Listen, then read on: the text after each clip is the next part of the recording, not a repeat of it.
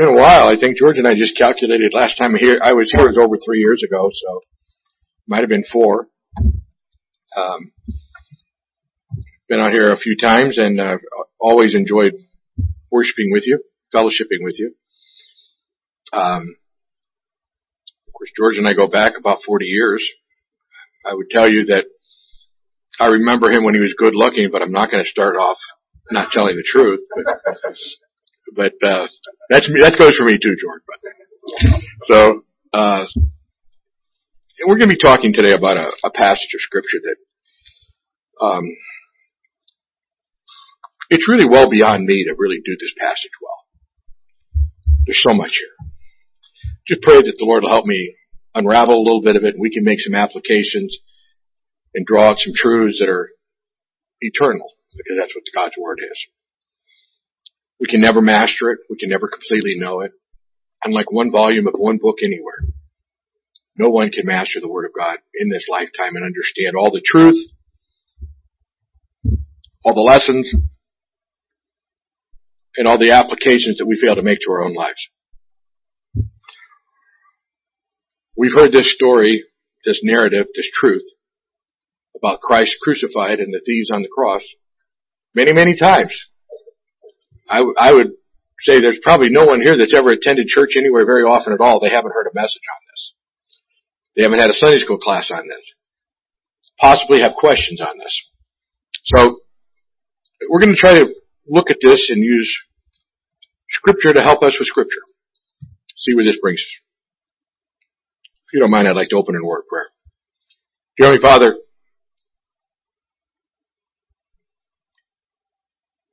please illuminate our hearts and minds. Teach us your word despite me. I pray that, Father, we glorify Jesus Christ, and our praise for you will increase and be on our lips. And when we behold all that's said and done, we will be speechless. We will be without the ability to express our joy of our awesome Savior. May this all be done for your glory and honor. May every year hear it as you would speak to our hearts. In Jesus' name we pray. Amen.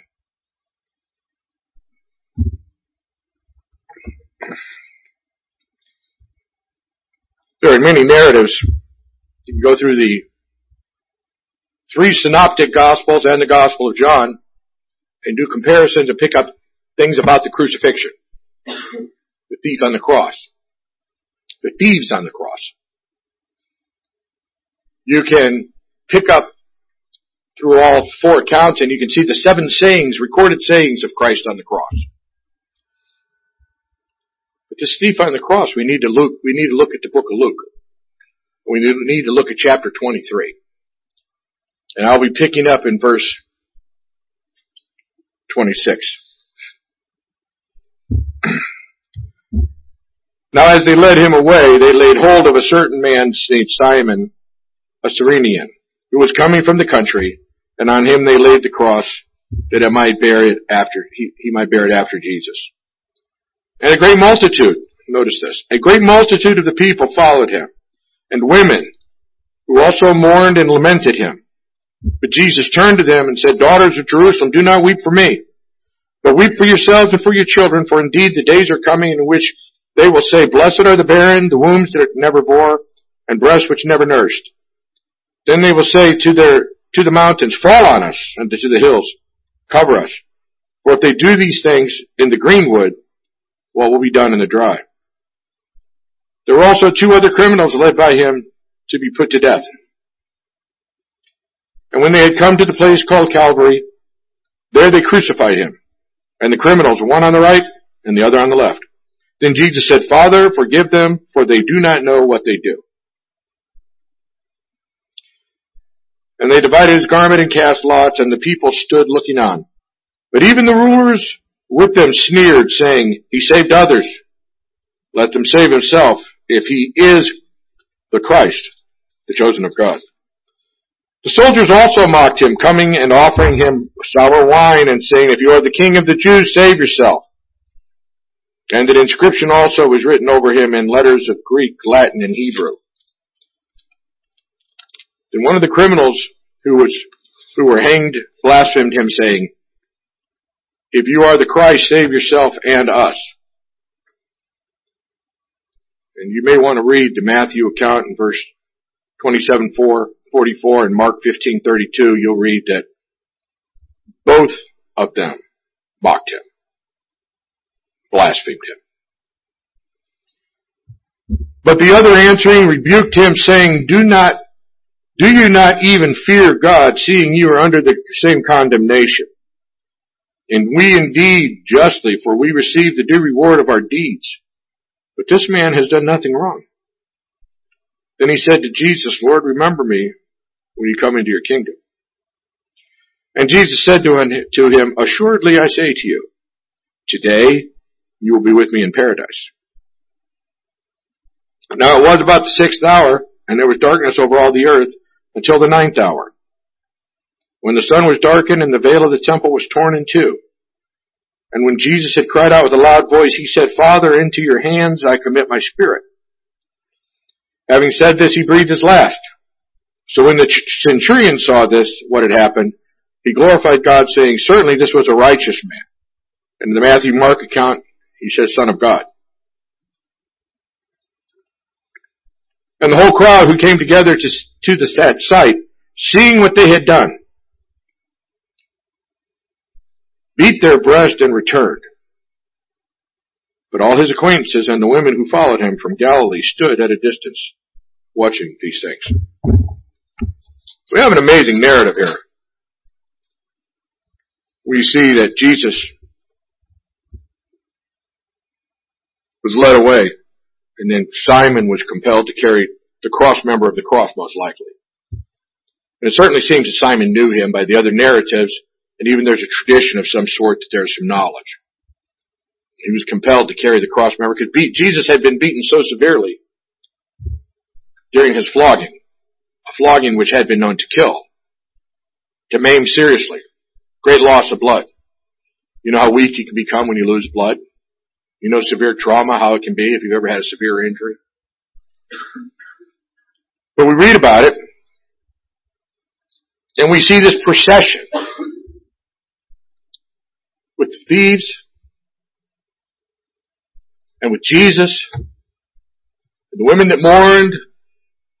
And we'll read later the narratives and other narratives, the mockers, the abusers, the scorners, the crowd, the spectators, those that wanted to see this event. And we read about thieves. It's probably not a good translation, thieves. The word used, Josephus uses as rebels. And the rebels were usually those that were slaves rebelling or leading an insurrection like Barabbas. And many believe these could have been the very ones being led by Barabbas. And the very fact that the leader of the insurrection, who is responsible for deaths, is taken over Jesus Christ, with the priest, the Pharisees, the Sanhedrin, inciting the crowd and demanding, saying, Give us Barabbas, crucify Jesus.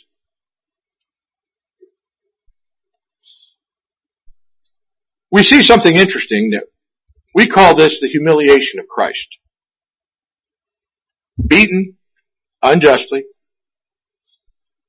silent as a lamb before his shearers, proceeding to be crucified through the crucifixion, going to Golgotha, two thieves, two rebels, two insurrectionists, and they crucified him. Why this humiliation?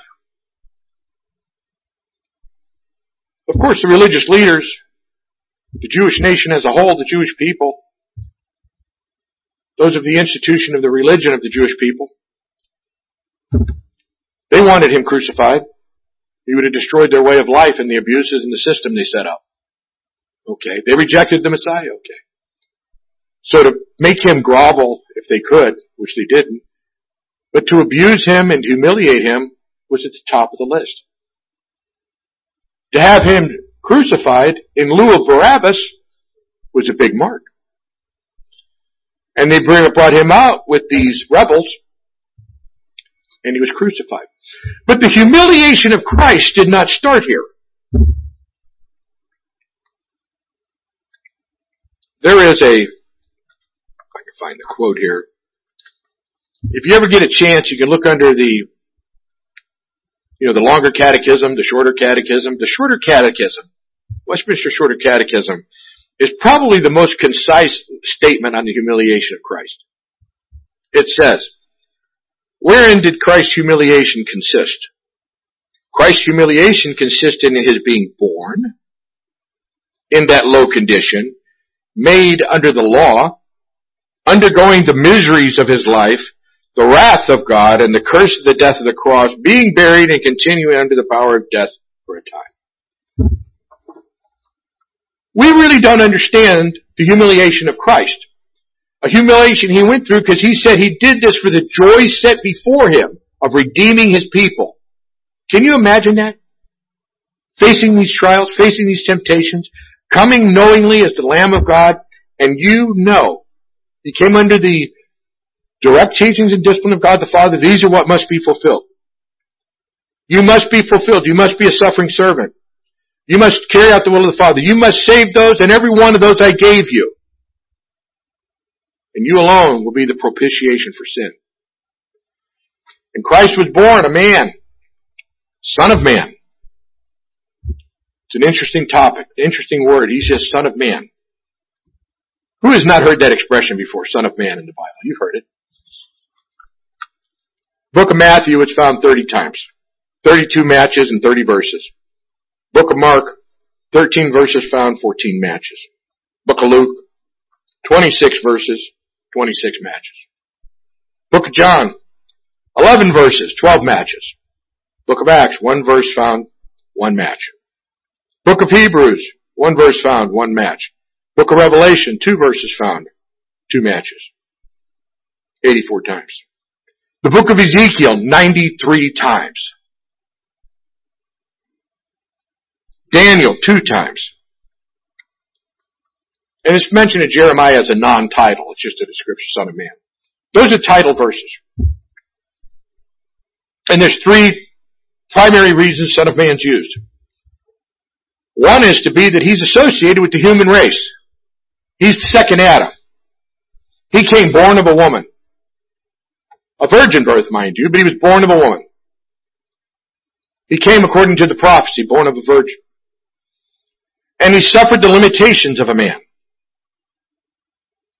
God the Father is never limited. God the Son is never limited. But Jesus Christ took on. The theologians like to refer to this as the hypostatic union. And they refer to the man with the full nature, and Jesus is fully God. Jesus never ceased to be God, and man never ceased to be man. What does that mean? How does that work out? First off, you can't kill God. You can kill a man. More importantly, the second Adam had to fulfill what the first Adam did not, all righteousness. Live a sinless, perfect life, be a perfect lamb to go to the cross. Took the body of a man. But sometimes, evangelicals and people well-meaning minimize the humanity of Christ. What do we mean by that? There have been theories, there have been heresies that popped up. Some said, well, he appeared to be a man. He really wasn't a man. He really didn't have the soul of a man. He really didn't have human nature. He was just encased in flesh. And that's clearly not what the Scripture teaches. Others have said, well, he's a man, but not a man like we know. And that's true in the sense that he was sinless. He was sinless, and he stayed sinless. Others said he didn't have a man's soul. He had a man's soul. He was tempted. People say Christ was never tempted. Christ was tempted. He was tempted for 40 days in the wilderness, and he grew up with temptation. He could have sinned. He didn't sin. People try to say, well, he couldn't have sinned. Well, no, he's mankind. He was tempted in every way that we've been tempted, and now he knows how to secure us from our temptation. And he was found sinless. One with sinless nature remained sinless, but he was tempted. He hungered. He thirsted. He had to learn to walk as a child. He had to go through the development stages of a child.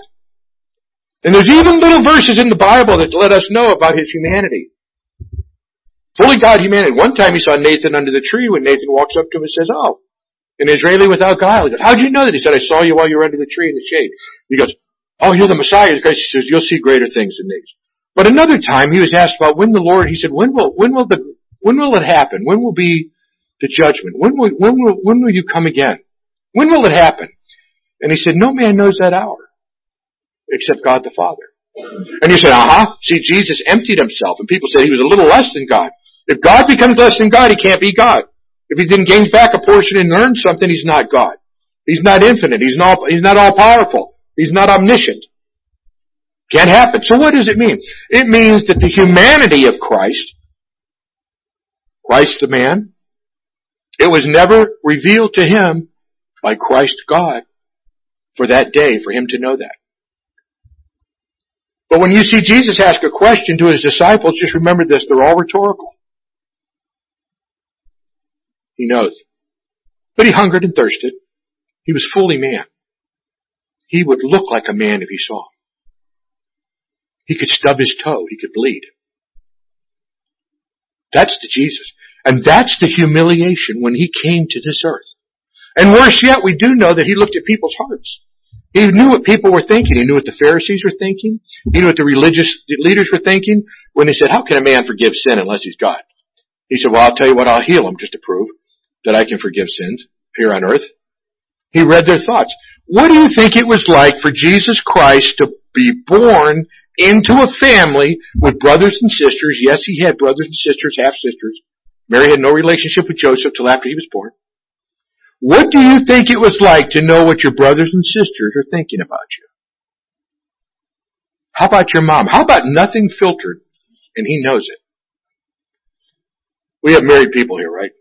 My wife and I are coming up to 42 years. I don't know how she did it, but she's getting there. Fact of the matter is, you could be as loving, as kind to your spouse, but if they saw every flash thought that came into your mind without a filter, your anger toward them, your frustration toward them, it would be hard to take.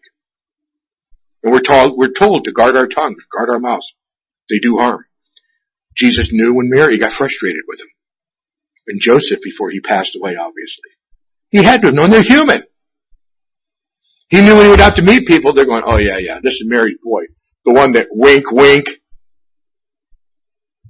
was born without her having any relationship with a man." Right. Yeah, okay. He knew that. He knew everything they said about him. He knew humiliation. He knew the resentment by his own brothers and what they caused. One time he was preaching, remember he's preaching? And his family came to get him because they said he's out of his mind. We got to get him home. It's going to blow up. So when he was even told one time, he goes, "Hey, your brothers, your sisters, your mom, they're here for you." And he goes, "Who are my family? Who's my mother? Who's my brothers? But those that do the will of God." And he started very early in his ministry. People were saying, "This isn't just a man." And when he came from the wilderness of Judea, he came preaching, "Repent, for the kingdom of God is at hand." The same message John the Baptist preached. This is not a new gospel. He knew humiliation like we never. He knew rejection like we never knew. Rejected by his family. Doesn't look like his brothers and sisters. The family believed he was the Messiah till after the resurrection. 1 Corinthians 15 says he went and showed himself to his brethren. Two of those half-brothers, most likely, one wrote James, one wrote Jude. Imagine looking back and saying, "I rejected him, I rejected him, I rejected him, I didn't believe it." Now being saved, remembering how he wrote, how he lived, what he said, what he did. He knew humiliation.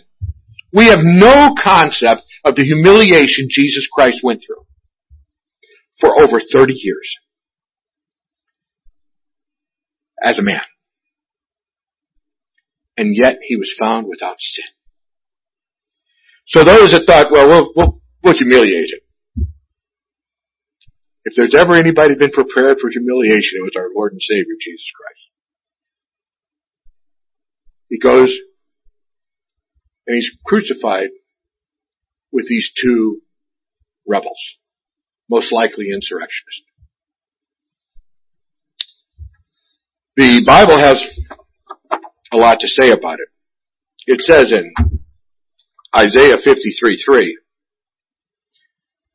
he is despised and rejected of men, a man of sorrows and acquainted with grief. And we hid, as it were, our faces from him. He was despised, and we esteemed him not. Luke 9:58. And Jesus said unto him, foxes have holes, and birds of the air have nests, but the Son of Man hath not where to lay his head. Jesus Christ was not a property owner. Jesus Christ didn't own anything in this life. John 4:6. Now Jacob's well was there. Jesus, therefore, being weary with his journey, sat down on the well, and it was about the 6th hour of the day. And he came to the well. Why? He was weary. Sure, he wanted to meet the Samaritan woman. Sure, he had a mission, but you know what? He was tired. He was thirsty. John 11:35, Jesus wept. You think Jesus wept? He really wept? Jesus was a man. Jesus wept. His friend Lazarus died. He's still fully man and he wept. Hebrews 2:18.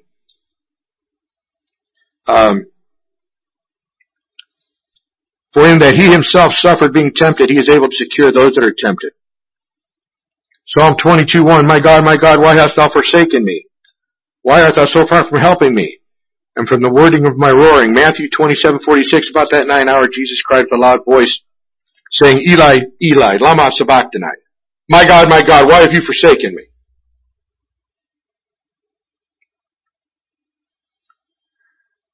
He then said in Isaiah 53:10, Yet it pleased the Lord to bruise him. He hath put on him grief. When thou shalt make his soul an offering for sin, he shall see his seed. He shall prolong his days, and the pleasure of the Lord shall prosper in his hand. 1 John 2:2. And he is the propitiation for our sins, and not for our sins only, but also for the sins of the world. Christ redeemed us from the curse of the law, Galatians 3:13. Cursed is everyone that hangs on the tree. He quotes the Old Testament passage. Philippians 2:8. And being found in fashion as a man, he humbled himself and became obedient unto death, even the death of the cross.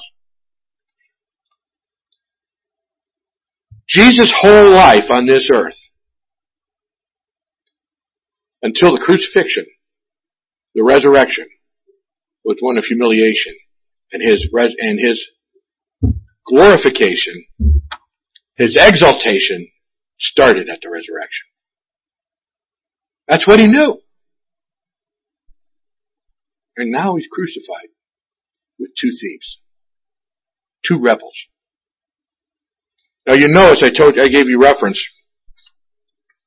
If you looked up the other two accounts, you'll see that it said both of them either blasphemed or mocked him. Something's happened.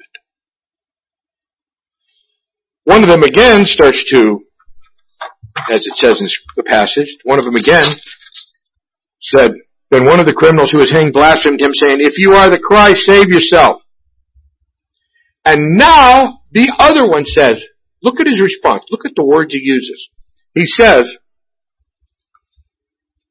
the other answering rebuked him, saying, Do you not even fear God, seeing you are under the same condemnation, and we indeed justly? For we receive the due reward of our sins, but this man has done nothing wrong. What has happened? Two thieves. Both blasphemed. Both said horrible things to him. We don't know everything said. And now one said, wait. Don't you fear God? We deserve what we got. That's what he said. We deserve what's happening to us. He's righteous.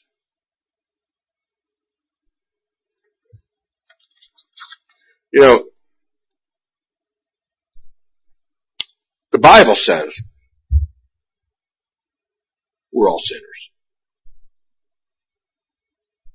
The world tells us that's not really the case. Some people are sinners, but there's big sinners. You know, people kill people that, do really bad things. I don't do bad things. People want you to believe that there's sinners and there's really sinners. Genesis 8:21 said, Now remember who this was said to. This was Noah and his family. After they were redeemed from the world, saved from the world, 8 people, 8 souls. And yet to them, and the Lord smelled a soothing aroma, talking about their sacrifice. Then the Lord said in his heart, I will never again curse the ground for man's sake, although the imagination of man's heart is evil from his youth, nor will I again destroy every living thing as I have done. And we're told that they go from their mother's womb speaking lies. And as we'll look in a passage in Romans here shortly, we're born into sin. Both original and the sin we practice. 2 thieves on a cross. People are passing by. That's exactly where he should be, with those kind of people. Romans 3:23 says, for all have sinned and come short of the glory of God. Romans 6:23, for the wages of sin is death, but the gift of God is eternal life in Christ Jesus our Lord. Romans 5:12, therefore just as one man's sin entered into the world, and death through sin, and thus death spread to all men because all sinned. Romans 3:10, as is written, there is none righteous, no, not one.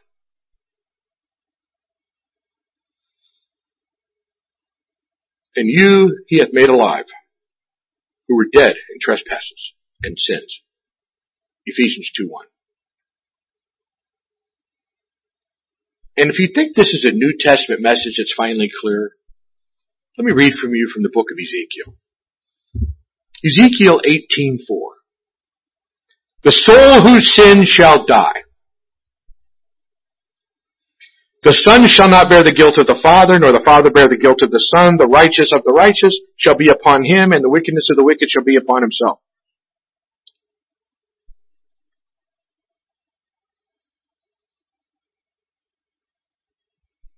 Isaiah 64:6 says, but we are all like an unclean thing,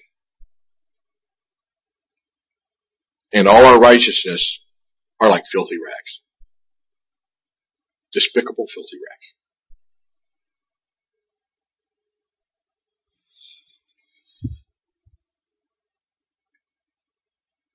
What's going on?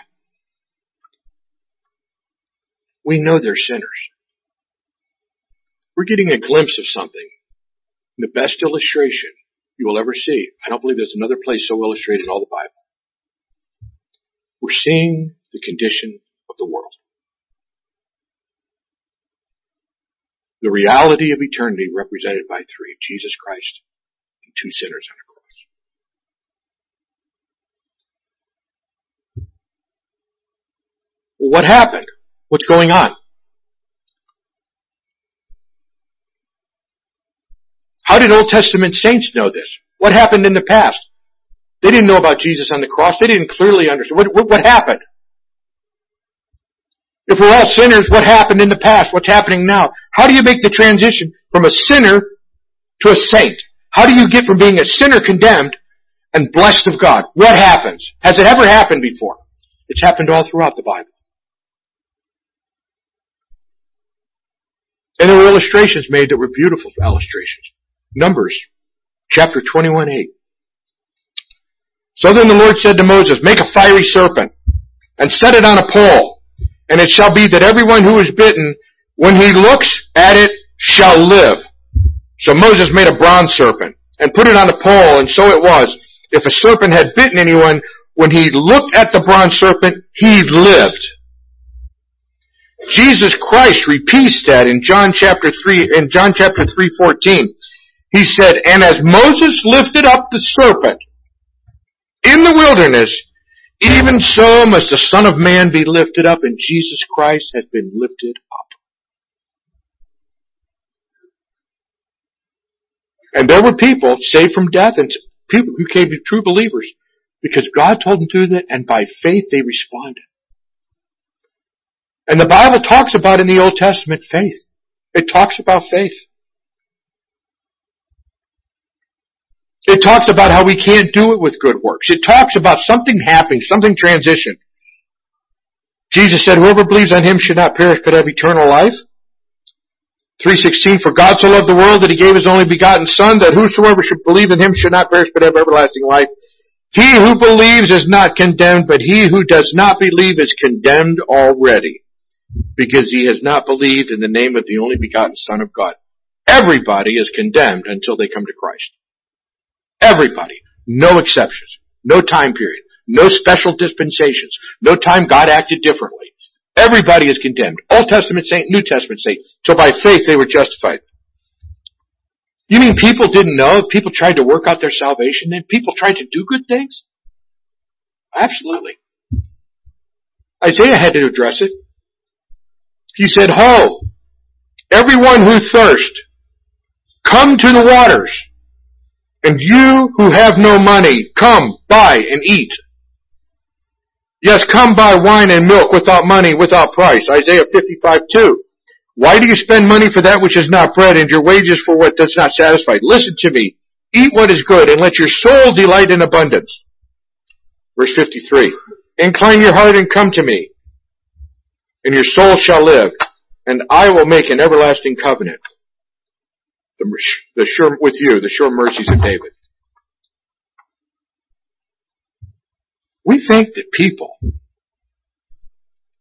just recently, in the New Testament age, discovered faith in Christ.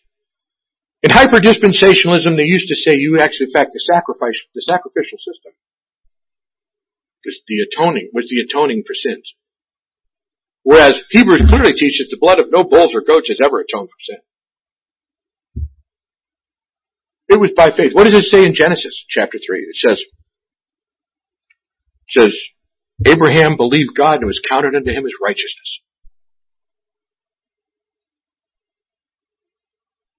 Well, he was a Jew called to God. He was still Abram. He became Abraham. His faith was counted unto him as righteousness. For by grace you have been saved through faith, and not of yourselves. It is the gift of God. Not of works, lest anyone should boast. Ephesians 2:9. John 1:12. For as many as received him, to them gave he the right to become children of God, to those who believe in his name. And Paul starts off that wonderful epistle to the Romans, people he had never even had a chance to meet yet. He says, for I am not ashamed of the gospel of Christ, for it is the power of God to salvation to everyone who believes. For the Jew first and also the Greek. Romans 1:16. In Romans 5:1. Therefore, having been justified by faith, we have peace with God through our Lord Jesus Christ. Romans 6:23. For the wages of sin is death, but the gift of God is eternal life in Christ. In Romans 10:13. For whoever calls upon the name of the Lord shall be saved.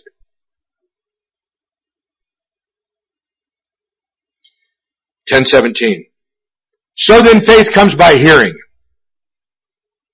and hearing by the word of God. That thief on that cross, when he had his legs broken and he died, asphyxiated after Christ died, he was in the joyous presence of our Lord and Savior. When that thief was there, the greatest thing he could think about is that he went to the cross and found Jesus. There was nothing better in his life. Now this has been a passage many people say, it just proves God snatches people from death sometimes. Right before they die, they become Christians. That is true. That's not the point of this passage, though. It's not the major point. This is the point. Here's a thief, an admitted sinner, a rebel, an insurrectionist, very likely a murderer, because they did not crucify thieves. And he's crucified. And he has cursed, he has blasphemed Jesus Christ right there. He sees Jesus Christ praying, Father, forgive them.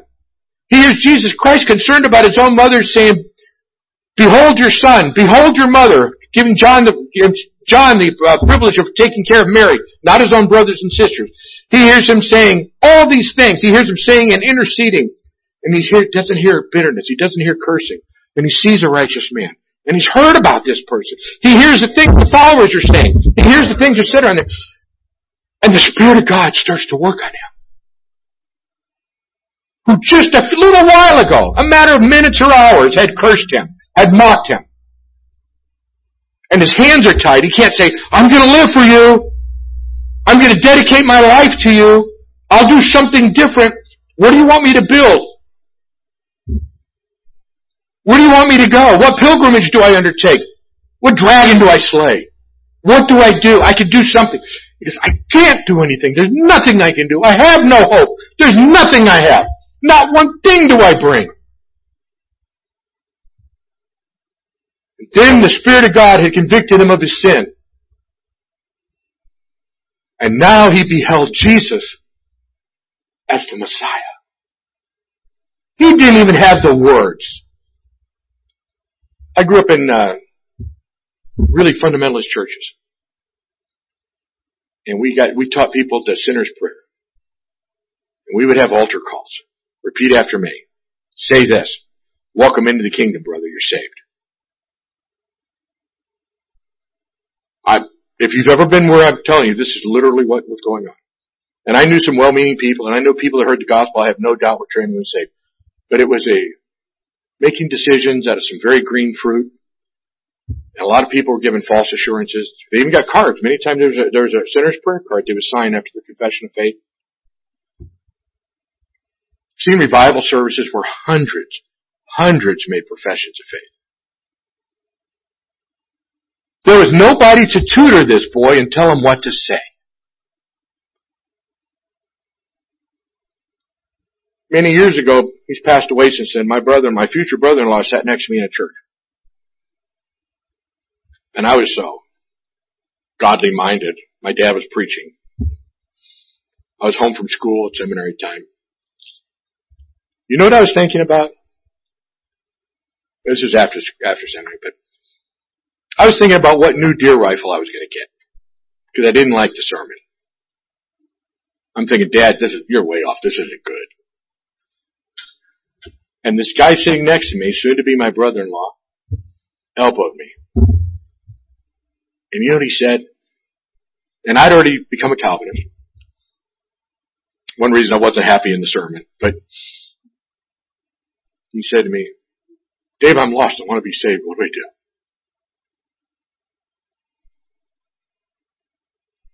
I asked God to forgive me. I said, you got to go to Jesus. You ask Jesus to save you. He didn't even think he was worthy of that. He said, just remember me. But he knew this, that he had a kingdom. He was going to be resurrected. He was there for the purpose of dying for sin. And what did he say?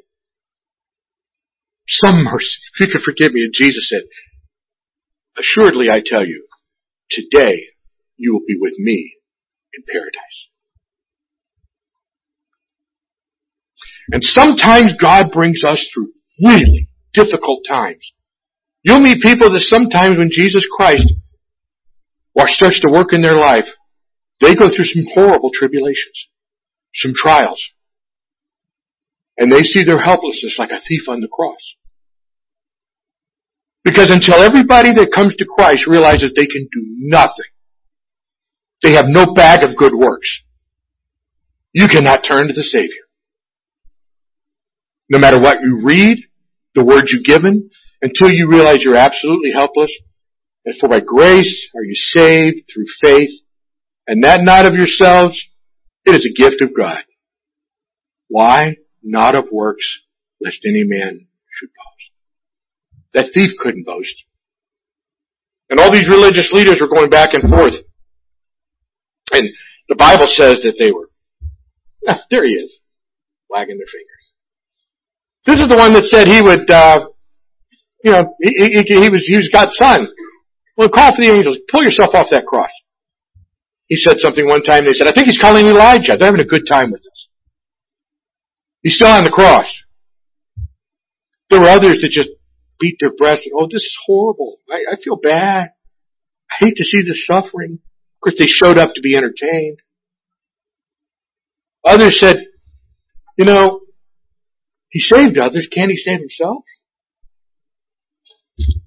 But there were some. They saw what was happening. The Spirit of God worked in their heart. And there was a centurion who said, truly, this is the Son of God. Peter on the day of Pentecost said, and you crucified him. Many who were there that day were there on Pentecost. And they said, what then should we do? They're on the cross. They have no hope. They can't do any good works. They see themselves for what they are. Helpless. They need mercy and grace. He said, believe in the Lord Jesus Christ. One thing you have to remember here, what did that thief on the cross acknowledge? He was a sinner. He said, I deserve what I've got. You think there's a reason why the first message recorded by John the Baptist, and at that time John the Baptist came preaching in the wilderness of Judea and saying, repent, for the kingdom of God is at hand. Jesus Christ, after being tempted in the wilderness for 40 days and 40 nights by Satan, his first recorded message was, repent, for the kingdom of God is at hand. When you preach against sin, and how it kills, and how you're dead to sin, and the only hope is Jesus Christ, that's the gospel. And when people acknowledge their sin and they seek a Savior, that's where true faith comes in. We don't have a bag of works. We don't have a bag of works we can count on. And then he says, today you're going to be with me in paradise. And he was. Today. If you've come to know Jesus Christ as Lord and Savior, as a sinner saying, Jesus save me. You might not have had all the words. You might not have gone through the sinner's prayer checklist. You might not have had someone coaching you in. You might not have had someone, yeah, go ahead. Yeah, you need to do it right. Go ahead. No. When the Spirit of God calls you, it's the irresistible force of grace. And that's what happened. One who cursed, one who blasphemed, has now said, I gotta have him. Maybe he'll just remember me, and Jesus said, you're gonna be with me. You know, there's some wonderful things here that we can learn from. One of these is this, and I don't mean to go on too long, but I'm gonna go on a little longer. Okay. One of the things here is this. There were many religious people there. Luke chapter 12 verse 48 says something. And every time the gospel is preached, there almost needs to be a disclaimer sheet handed out to everybody that walks in. Because if you reject the gospel, each day your condemnation is greater. In Luke chapter 12 verse 48 it says, but he who did not know yet committed things deserving of stripes shall be beaten with you. For everyone to whom much is given, from him much will be required, and to whom much has been committed, of him they will ask more. There will be more stripes. There's greater degrees of punishment. I absolutely believe the Bible teaches it. The Bible teaches that, he said, woe to you scribes and Pharisees, hypocrites, for you are like graves which are not seen, and the men who walk over them are not aware of them. And he said to him in Luke 8:44, you are of your father the devil, and your desires of your father you want to do. He was a murderer from the beginning, and does not stand in the truth, because he is a liar. The truth in him. When he speaks a lie, he speaks from his own resources, for he is a liar and the father of it. And Jesus said, I am going away, and you will seek me, and you will die in your sins. Where I go, you cannot go. He didn't say, today you'll be with me in paradise. Everybody says, well, as soon as you die, you know what? You're justified by death. You go to heaven. Everybody goes to heaven. No, they don't. The Bible, he's talking to these religious leaders, says, many stripes. What you know, what you've handled. People that have sat in pulpits and don't preach salvation by faith in Christ and Christ alone are the greatest criminals in the world. They're the guiltiest people imaginable, and the wrath is unbelievable what they face. When each one of us see that we deserve nothing but the wrath of God, we're bound. We can't do one good thing. We can't make commitments. We can't make promises. We can just come to, oh, Jesus Christ, dear Lord Jesus, remember me. Forgive me. And then the last lesson, I'd just like to everybody to remember that I believe this passage teaches eternal security. Remember, Jesus died shortly thereafter. He was on the cross a short period of time. Surprising people that he died when he finally said, "It is finished." And he gave up his spirit. "Father, into your hand do I commit my spirit." The thieves on the cross lasted. And they even got some reprieve because they didn't let them go into the Sabbath, so they had their legs broken so they would asphyxiate. They came to Jesus. He was already dead, but just to make sure they pierced his side, and blood and water came out. But they broke the legs of this, even this one who now is a believer. How many, you ever had real physical pain? Horrible pain? Agonizing pain? You know someone that died in death? My sister, the last 3 months of her life, was on a morphine drip. And she died of an excruciating form of cancer. She was 39 years old. She was a believer in Jesus Christ. Her pain was excruciating. I've known of others to die like that. And Christians can have corrupt, evil thoughts. Christians can think things and say things they have no business saying that are sinful. But even before he died, Jesus said, "Today you'll be with me in paradise." So wait a minute, you don't know what he's going to do next. He could curse in his mind. He could say, he could hate. He could hate his oppressors. He could hate. He could show. And he might not act like a Christian. He could lose his salvation. Oh no. The Bible says he gives us living water that we'll never thirst again. He said no man plucks us out of his Father's hand. When Jesus Christ when you're born again, you can't get unborn. When you're truly converted, you're Christ. And the thief on the cross was told, I don't know what he did. I have no idea what he did, but I know he had a lot of agony ahead of him. And people that tell you you can lose that, let me tell you this. If we could lose it, every one of us would lose it. There's nobody here except by the sealing power of the Holy Spirit and the persevering of the work of God would not lose their salvation. And he's promised salvation. And he's done that before at other times. So, we see through a horrible series of events, we see the wonder of the grace of God. We see that there are no bag of good works.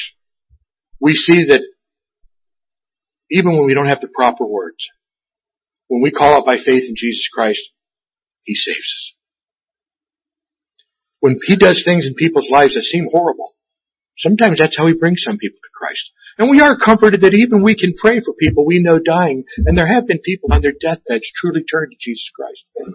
Charles Haddon Spurgeon said it should be known that we were tripping them, grabbing them, hanging on to them, clinging on to them, doing everything we could to keep them from diving into hell. Marching into hell. And we do that because we believe up till the last moment we can preach the gospel. Let's close in a word of prayer. Our Father in heaven, we thank you for your mercies. We thank you for your goodness. We thank you that we were just as helpless on a cross. Those that you have called to you, Lord Jesus, know they could not offer one thing to change their status as sinners. Sinners cursed. Sinners doomed. With death closing in quickly. Father, if there's anybody here today that thinks they've had anything worthwhile they can offer to Christ, anything they can do, if they haven't come to a time where they just simply call out, Lord Jesus, save me. Lord Jesus, save me. You are my only hope. May that happen according to your Spirit. And for those that might reject it, may they be in fear of God, till they come to the Savior. In Jesus' name we pray. Amen.